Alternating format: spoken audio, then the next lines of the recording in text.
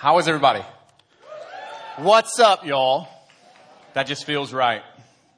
So I'm excited. We're in the last week of a 4-week series, and we're going to revisit this in a different way for about 12 weeks as we move forward. And Pastor Chris is going to talk about an easy topic next week called what happens to unanswered prayer. So you guys pray for her, because there's a lot of people who wrestle with that. I know that I have and still do. And so sometimes we want to talk about issues that people struggle with that sometimes the church doesn't talk about. So she's going to cover that next week. I am, how do I say this? I'm a futuristic person, and I think strategically. For some of you guys who don't understand, strategery, does that make sense to you guys? Figured some country people may understand that. So I love thinking about where God wants to lead us and how we need to maybe reorganize or recalibrate in order to do all that God wants to do here. And so we had an opportunity Thursday night to host an event and host an individual, and he just spoke some incredible things over our church. And some of the things were not even spoken to our team yet. So it was pretty incredible, the things that he said very specifically. So I'm excited about the future of our church. I'm excited about what he wants to do. And for me, part of this sermon is about getting us to change the way we think. Because in order to do something new, we have to change the way we think to accommodate that, right? A lot of the biggest issues that we have in our life is whenever there's something new that needs to be done, we always try to do the way that it's always been done. And it doesn't work that way. And so God wants to kind of recalibrate us a little bit and help us to think differently. So the last 3 weeks, it's really 6 weeks because we've had guest speakers in between. But the last 3 times we talked about this series, we were talking about the culture of we and how important it is. I love to be part of a team.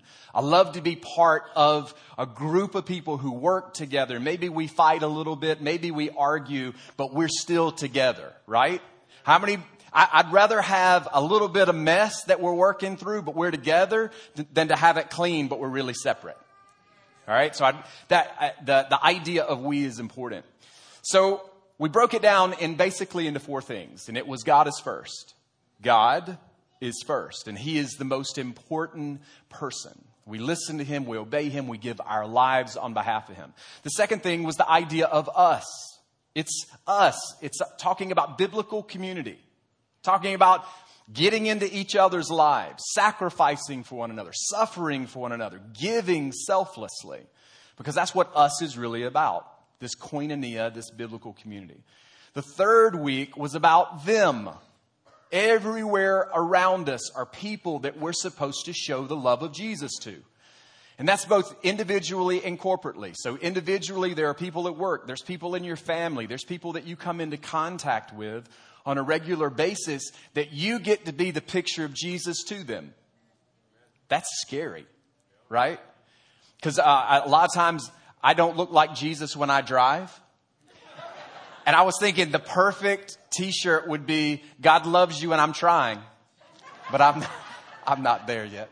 So the idea of them are not only the people that we interact with individually, we're called to this community. We're called to this region.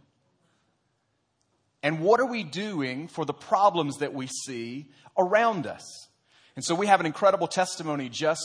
Terry was talking about it, of a woman who she begins to describe some of the, very articulately, by the way, about some of the things that she and her family walk through in their location, where they've had, the kids have heard things and seen things that kids aren't supposed to hear and see.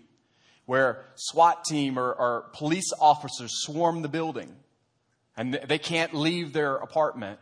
And she happened to see the trolley, and she got on the trolley and came to the church, and she got to experience kindness and love. And she said, you guys don't know how desperately we needed that. And there are people, them, all around us that we're called to. And then lastly, of course, is about you. And I'm really passionate about you as individuals. I'm passionate about this church and this congregation. You are God's inheritance. And so I feel like if you'll put yourself last, we as a staff will put you first. in order to do the things that God wants to do. So this message is interesting because it kind of veered off the way that I thought it would go. But I feel like there's a couple of things that I need to say, both as a now word, but also kind of for the state of our church and the culture of our church. So I wanted to say this. We're a regional church, and we've been talking about that for months now. I don't know if you have picked up on that, but we honestly believe that God has positioned Good News to be an influence in our community. There's some things that we do really well, that churches and Christians look to Good News for certain things. And we believe that is part of the stewardship of what we have, that we go and we minister and use what God has given us outside the walls. But for me, whenever anybody steps in the walls of our church, I want them to know who they are. I want them to know how much they're loved. I want them to know how good God is, even when we're not. I want them to be healed. I want them to be whole. I want them to be part of a family. I want them to understand that God's love and who God is transformational to our lives. And He's patient with us in our mess. Because all of us have mess. And that's the kind of culture that I want this church to be, and how important it is for each individual to play their role in that.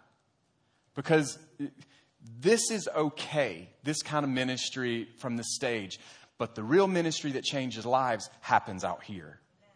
All right? So you taking your role and your part and utilizing what God has given you is so important to the health and the wholeness of the people that walk through the doors. The second thing is we have to begin to look at our community. We need to begin looking at our neighborhoods. We need to begin looking at our city to figure out what God wants to do. Because sometimes I feel like we've really kind of limited God to this space. God is unlimited, unmatched, right? He's limitless. There's nothing He can't do. Wow, that was a big piece of spit that just flew there. And so my passion makes me spit. So I want to begin taking this limitless God, changing the way we think, and begin asking God what He wants to do outside the walls. And He's been speaking this for a long time. And I just feel like we've outsourced the responsibility of the church to other people.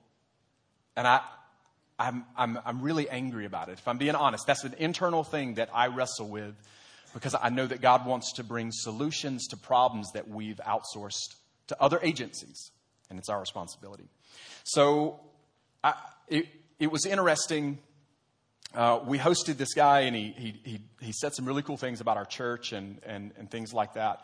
But after it, this lady came up to Carissa, and she started talking to her, and she said, "Do you realize that you're a regional influence?" And Carissa in her heart said, "Yeah, we do, because we are."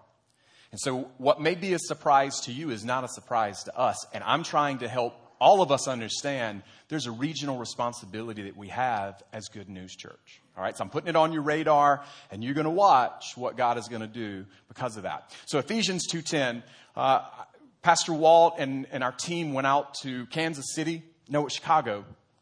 And a guy said, if you can't put your dream on a napkin, then you don't really own it yet. And I remember writing on that napkin, and for me it was a 360-degree spear. This is 180 degrees of spikes going in every direction representing the church. Remember, were you guys here when we talked about this?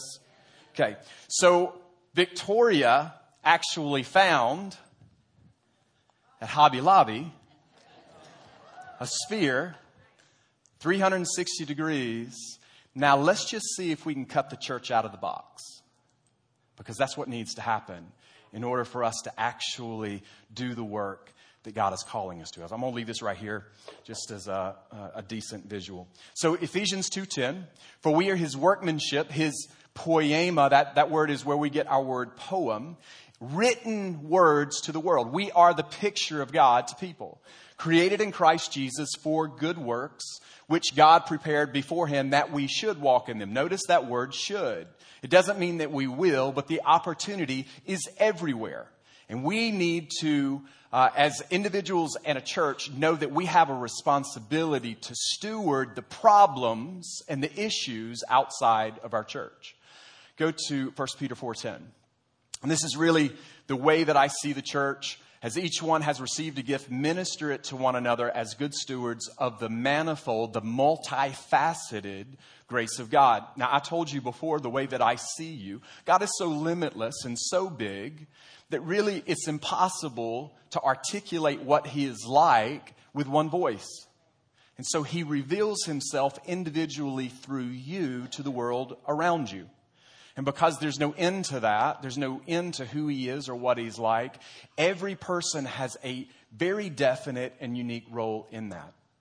So I love 1 Samuel 16, and I loved what God said about David. So he went to the prophet Samuel, and for those of you who don't know, the first king of Israel was a man named Saul, and he just didn't live up to what he was supposed to. And so God said, I need a man who is a man after my heart. And he told Samuel, he said, go to the sons of Jesse, for I have provided for myself a king among his sons. And the goal of this life is to figure out what God has provided for himself in you. Because every person in here, you're called to him, and you're called from him to the world around you. It's really important that we understand. And listen, don't stress out over this. Don't, because immediately everybody goes, what am I supposed to do? What's my call? And all of a sudden people get frustrated. Just begin to say, God, I'm open and I'm willing to do what you want. Because every time there's a calling, he'll always reveal the cause, what you're supposed to do. All right, you guys with me? All right. A couple weeks ago, there was a word that the Lord gave to, I think, a Wednesday night. And he said, your ability to receive from God is in direct correlation to the way you think he thinks of you.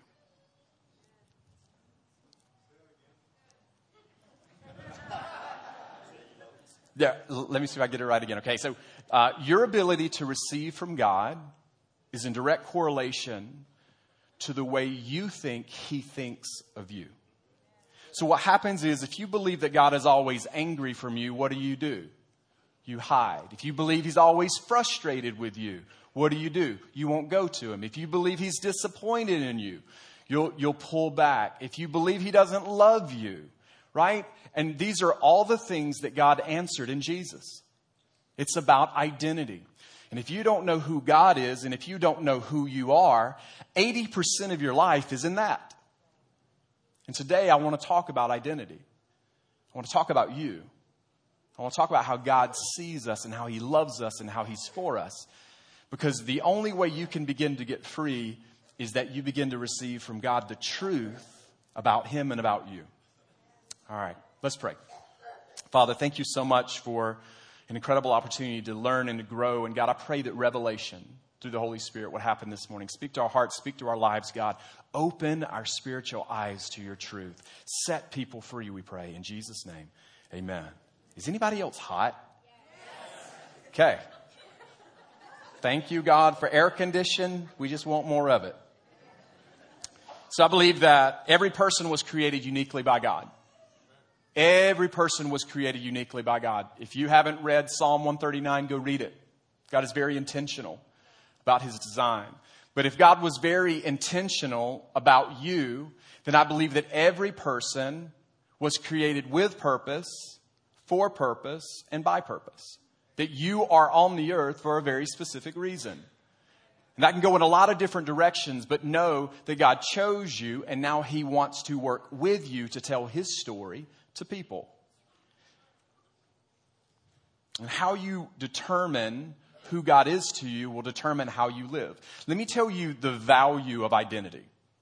I've been in ministry for a while. I've counseled a lot of people. I've walked with people through a lot of stuff now. And routinely, your understanding of your value will determine the decisions that you make. It'll determine the relationships you have. It'll determine what you allow, the jobs that you'll take, the risks that you'll take. Sometimes you see patterns of people going from bad relationship to bad relationship to bad relationship. You see people going after job after job after job. You see people going church to church to church to church. And it's a pattern. Because usually the problem is not on the outside, the problem is on the inside. So the story of Jacob is really interesting to me, and there's some incredible truths. I don't have the time to unpack them all, so we're just going to touch on a couple of them. So Jacob is the grandson of Abraham. Abraham was given a covenant promise by God that said, all the nations of the earth will be blessed through you. And so Jacob knows God, knows about God, has been in kind of relationship with God, but I don't think he's been transformed by God. And so we begin the story that he is a twin in the womb with Esau. And Esau is being born, and Jacob clasps his heel as he's coming out, and they label him Jacob. That name means deceiver. It means trickster. How many Jacobs do we have in the house? How many know God can change your name? So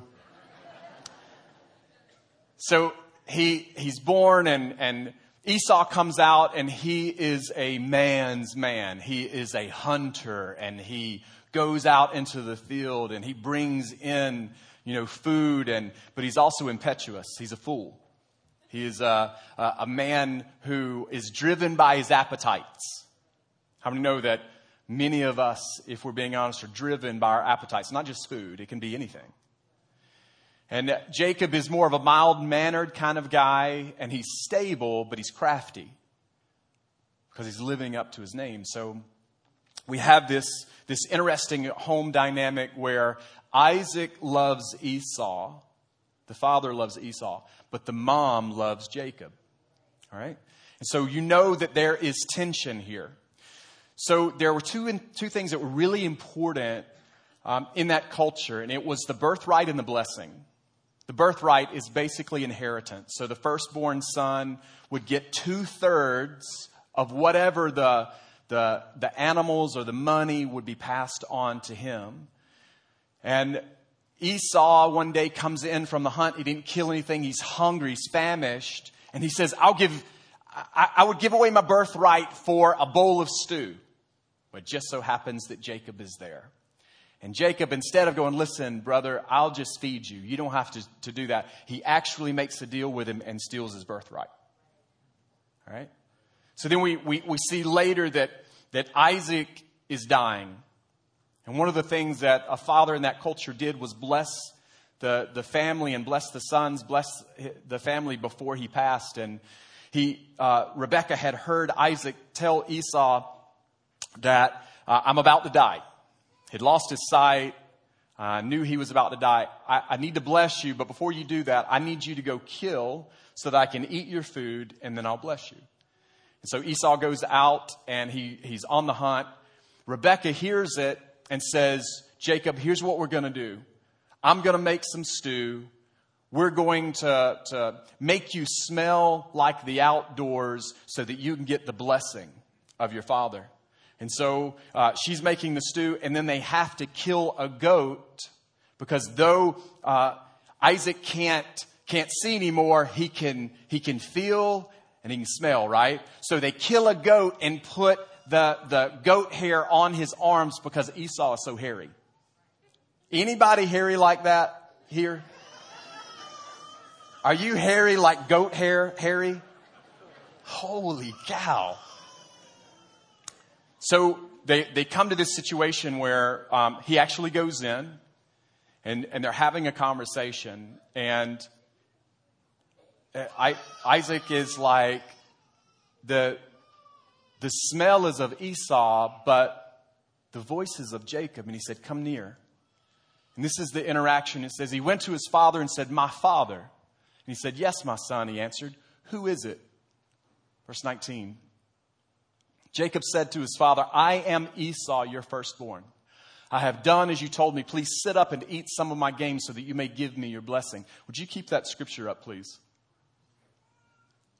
And here's what the Lord said to me, and I see it all the time, is we've got tons of Christians trying to live under a different name than what God has said about you. Trying to pursue something, trying to get a blessing because on the inside you don't either believe you're good enough or because of what you've done, you're trying to do something that God hasn't called you to do. You're trying to be something other than what God has said about you. And I see it all the time. And I've lived it. That's how I can recognize it. My whole life I was pursuing something because on the inside I didn't think I was worth much. So I see it in people. And God is wanting us to know that your identity can never be satisfied on the outside of you. Ever. The new job, the title, man, this stage does not define me. I'm still the same person I was. This to me is just another assignment. Some people are wow. And I just went, this is what God has asked us to do. But what he wants to do through you is unbelievable. And that's our position, is to empower the church to be the church in the community. So we go on, and so for 20 years, Jacob is on the run. And here's the thing, God blesses him. He actually financially increases in wealth. He is deceived by his uncle. So what he has lived is now happening in his life. Because what you sow, you reap. All right. So he's beginning to be mistreated and he's on the run. He actually leaves his uncle and he finds out that Esau is on the way with 400 men. And the last statement he heard is, I'm going to kill him. I'm going to kill him.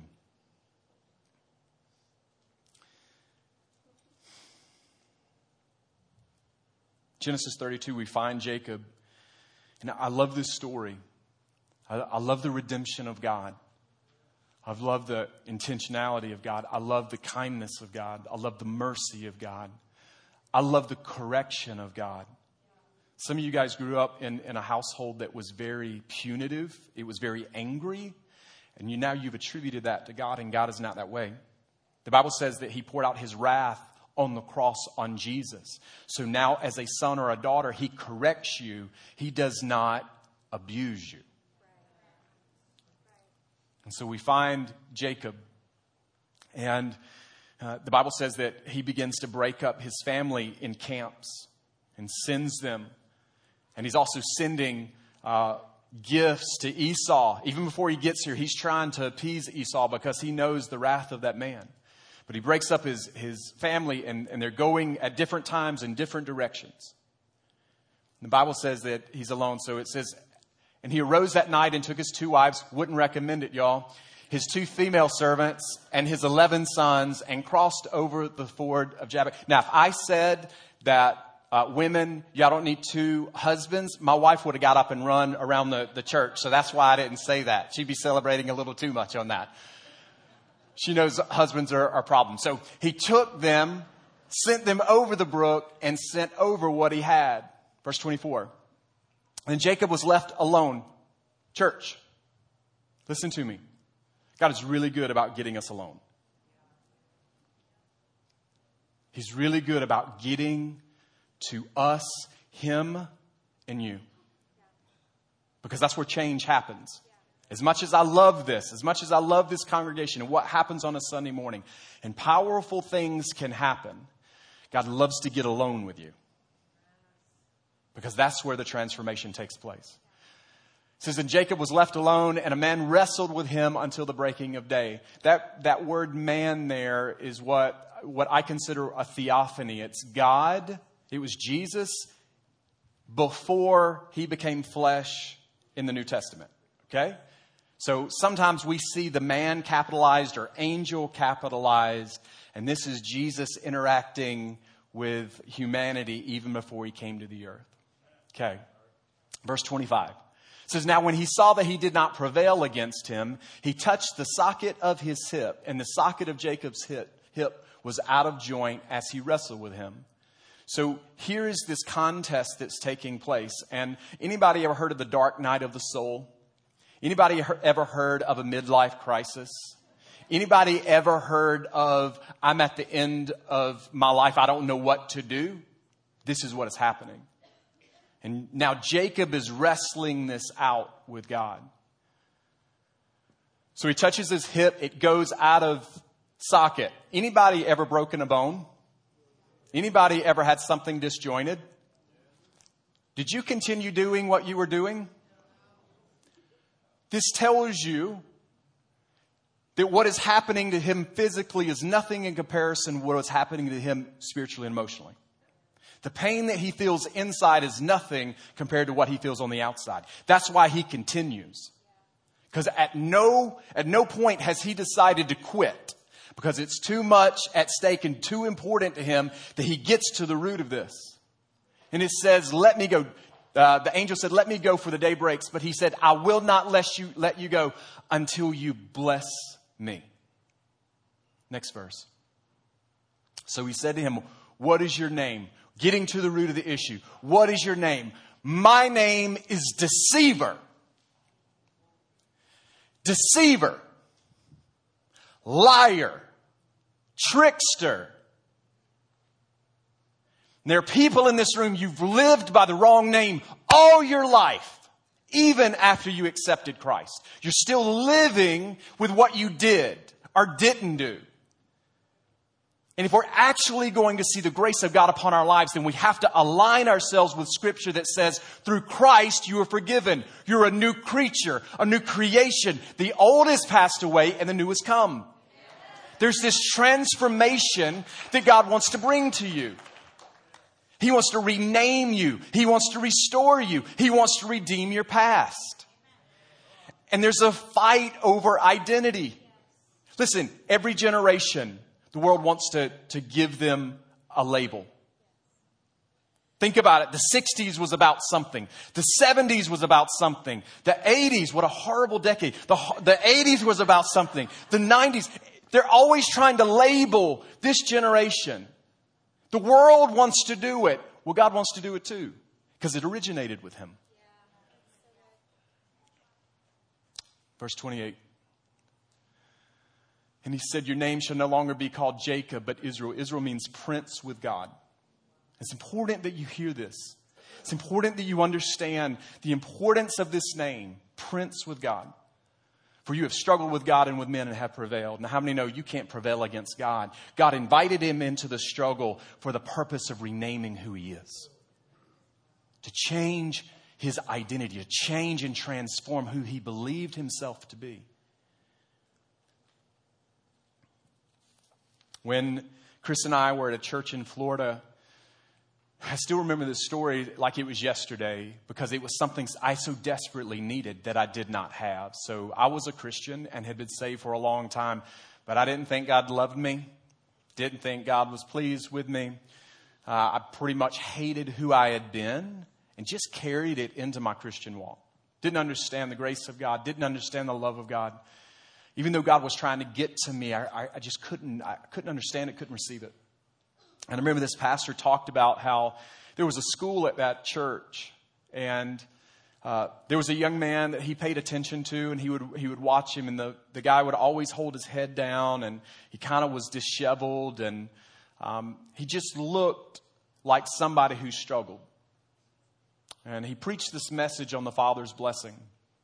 Now, many in this room, you'll identify with something like this because human fathers blow it. There's, a lot of us come from homes where the dads didn't step up, or they didn't do what they were supposed to, or maybe they didn't say the right words, or maybe we interpreted it wrong, whatever. Maybe they weren't in the house. And he talked about the father's blessing and the need of a father's blessing. And so he made a decision in his heart, this young man, and he got in his car and he drove from Florida to Michigan straight through. And he said, all I want is my father to bless me. That's it.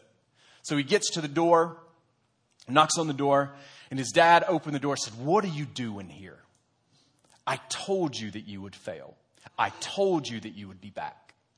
And he said, nope, that's not what this is about. I want you to bless me. I just want you to pray for me. And he said, I told you you wouldn't be able to make it. And the young man said, nope, I just want you to bless me. That's all I want. And he said, he walked inside and he said, all I want is for you to pray over me. If you'll just pray over me. And he said, Dad, I'll even walk into my room and I'll face the wall. so that I don't have to look at you. So he went into his room and he sat at this table or this desk. And he said he watched as the sun in the light in the room began to fade. And he heard his dad outside the door walking back and forth, back and forth, back and forth. And he heard him stop behind him. And he walked in. And before he heard words, he felt tears. And he just began to pray over his son. And here's the thing. Here's the thing. The reason why I'm telling you this story is because many of us, we feel like we missed something, or we didn't receive something, or we did something because we didn't receive what we needed. And though I believe in a father's blessing, or a spiritual father's blessing, more than anything else, you need to know the Heavenly Father's blessing in your life. What He thinks of you, what He has said of you, how He really is for you. Now remember, I actually took that tape. Back then it's cassette tape. Wow. So I took that cassette tape and I gave it to my dad because I desperately wanted him to bless me. I had struggled all my life. And I needed him to bless me. I just figured that was the antidote. And so another family, they had listened to it and they wrote pages of stuff for their kids. I mean, they showed me. It was like 3, 4, 5 pages. It was awesome. So when my dad finally, I remember my parents arguing about it. And my mom saying, he's about to leave. He's about to go back to school. You got to do this. And so he pulls me aside and he goes, son, I just want to bless you. And I love my dad. Hear me. But it kind of speaks to where we come from, our family. And he just said, son, Lord, I bless you, but not too much. No. When you grow up in a poverty culture, that's the way you pray. And so there's this progression with Jacob. God has just renamed him, but the leg is really symbol. The hip is a symbol of how now he's supposed to walk. So because he's had an encounter with God, all of a sudden now he walks differently. Everybody around him sees something has happened because he's encountered God. So we follow it into Genesis 35. And we see that God shows up again to Jacob and he says, I am the one who gave you the promise. I'm the one who gave the promise to Abraham. I'm also the one who keeps the promise. So he takes some of the pressure off Jacob and he said, I am God Almighty. I'm the one who can do this. A lot of times what we do is when we think we've been given a promise by God, it's on us. All we have to do is be faithful. And God proves himself mighty and almighty on our behalf. And so we're getting to the whole point of this message right now. We get to Genesis 37. And we see the transformation is almost finished. It says that Jacob had 11 sons and one of those was Joseph. And remember, they changed the name of Jacob to Israel, Prince with God. And we see this moment that Jacob, for whatever reason, it's the last son that maybe he has an opportunity with. And he takes this coat and he places it on Joseph. And it was beautiful, but I also believe it was ornamental. Like in Sunday school, they teach you that it was a coat of many colors, right? So it was this beautiful bathrobe that I guess everybody's jealous about. But I believe that it was an ornamental robe representing royalty. And that is why people had a vicious response, because the dad was saying, not only are you loved, but you're destined for greatness. You're destined for royalty. And that is the transformational power of a change in identity. Because many people in here, you struggle with your identity. And guess what? You also struggle with giving something you don't have away to your family or to the world around you. It is why we as a church have to teach about identity, show identity, speak identity, and call out greatness that we see in other people to be a hero maker. So I want to show you something. Come on, Sam. So I have our own little coat of many colors here. So when God calls us by our identity, He presents and He puts something on us. Nothing like a winter parka on a summer day. Put this on. How about that? Doesn't that look great? Doesn't that look great? So whenever God gives us identity and whenever He gives us calling, it is always bigger than who we are. And it's something that we have to grow into. And the power of the identity that He has given us is something that He wants us to grow up into with Him, through revelation with Him. But the call of God on your life is something you have to grow into as well. This is the goodness and the grace of God. I love you, my friend. I'm going to take that coat from you.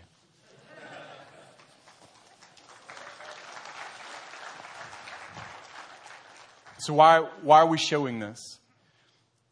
We live in a world that doesn't know who they are. We live in churches. They don't know who they are either. We grew up in families that didn't tell us who we are in Christ. We grew up in shattered homes or broken homes or incomplete homes. That's life, y'all. There has to be a point in time where you go, oh man, it's not about that anymore. It's about this moment with God right now that can redefine and repoint my life in the direction that He's called me to. There's some people in here, you need to be set free. You need to be set free of your past. Some of you guys need to be, you need to let what you've done go. You need to let what has happened to you go. I'm not saying you're not going to wrestle with it some, but there has to be a point in time where you go, from this point on, God, I believe what you've said, and I'm moving forward with you. But as a church, we have to be spiritual mothers and fathers for this generation. This generation has no age. Because you're going to have 30-year-olds who know their place in God that's going to be able to spiritually father a 60-year-old. And we have to begin coming alongside and teaching people, that's not who you are. What you're doing, that's not who you are. Let me tell you who you are. Let me show you who you are. Come to my family. Come into my small group. Come into our circle. Let me tell you who you are. If we're actually going to see the change and the transformation, every person in this room has to take their place. What you've come out of is actually the very anointing to set somebody else free. Your story is invaluable to God. But what you do with your story is up to you. Would you stand on your feet? I have this picture and I keep this picture. You guys don't know in my heart what God wants to do in this place, y'all. So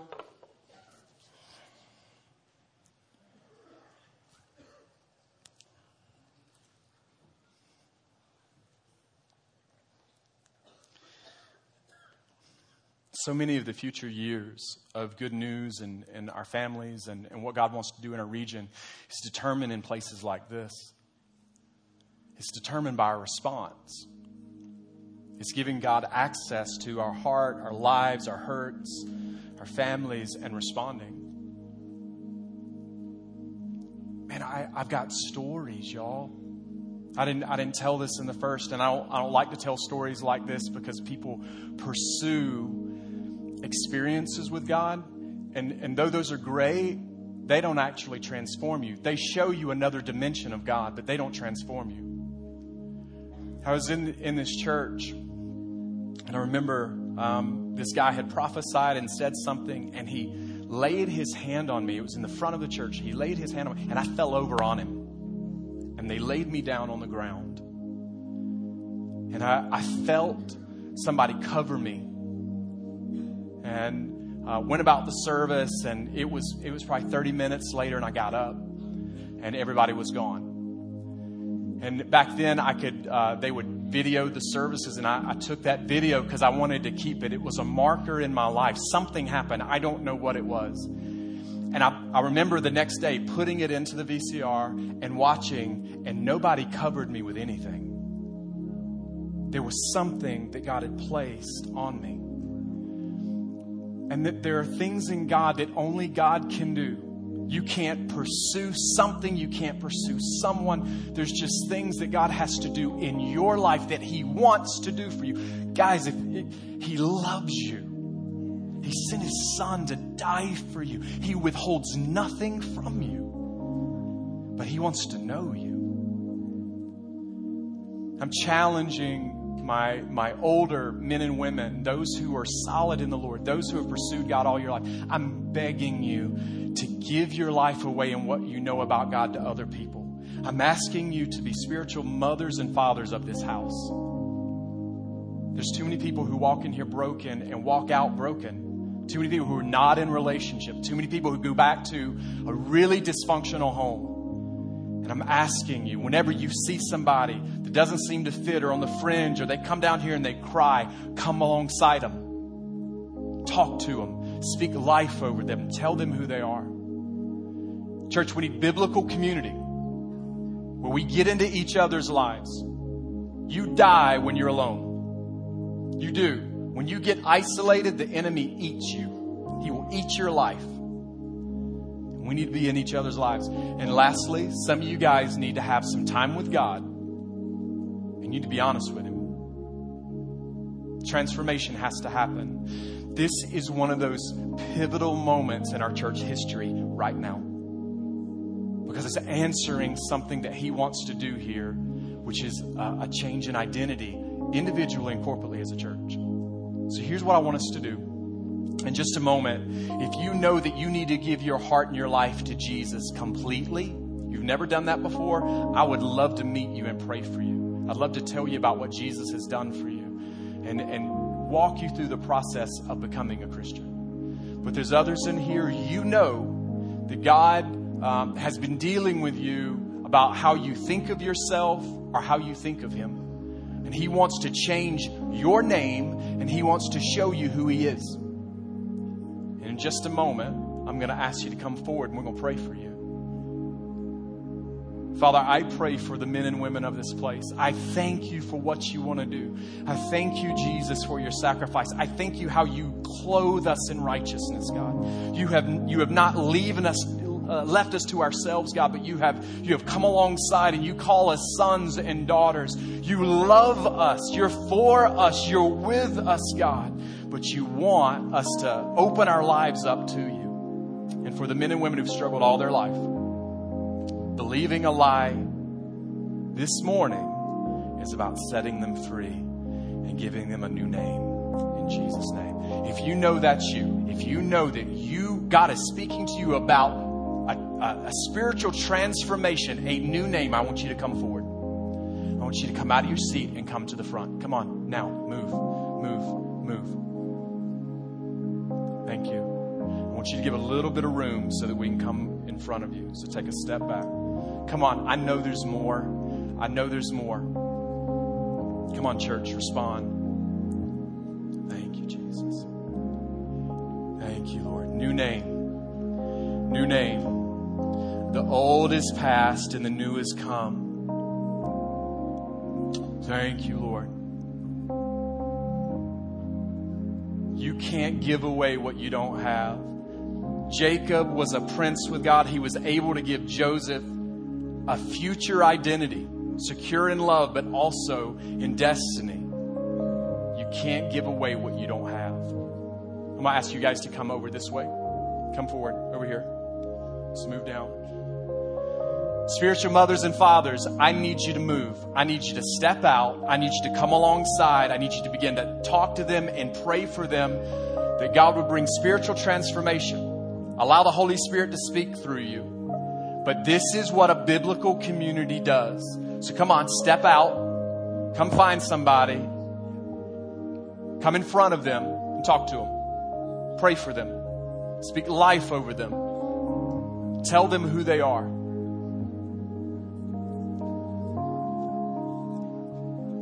Father, we thank you that no person is too far gone, that no person has done too much. For the one who didn't receive what they needed, God, I pray that through you, through your hand, you'd bring restoration and healing, God. They would begin to see themselves the way that they are according to what you have said. God, that you would pour out all of heaven into their life right now through the power of the Holy Spirit. I pray that you would set them free. I pray that you would break bondage, break lies right now in Jesus' name. I pray, God, that they would begin to see who they are in you, God. Your great love. Fill their hearts with your love, Lord. Set them free from every bondage, every lie. Show them how to walk differently, live differently, receive differently. We pray. Thank you, Lord. For those of you out there, pray for the men and women at this altar. They're part of our family. Pray like that is your brother, your sister, your kid, your parent. Pray for them right now, church. Come on, Lord. Do your work, Lord. Do your work, Lord.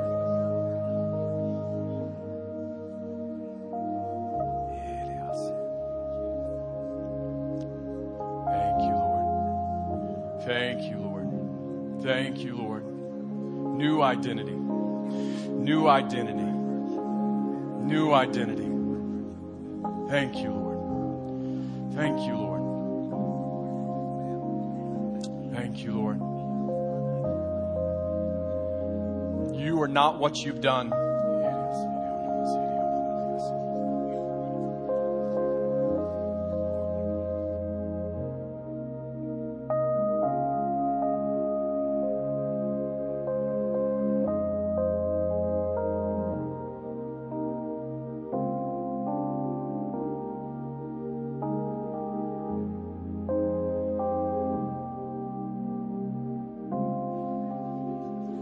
We ask that you guys be respectful if you need to leave. We love you. Pray for our church. Pray for the thing that God wants to do. But we love you. Bless you guys.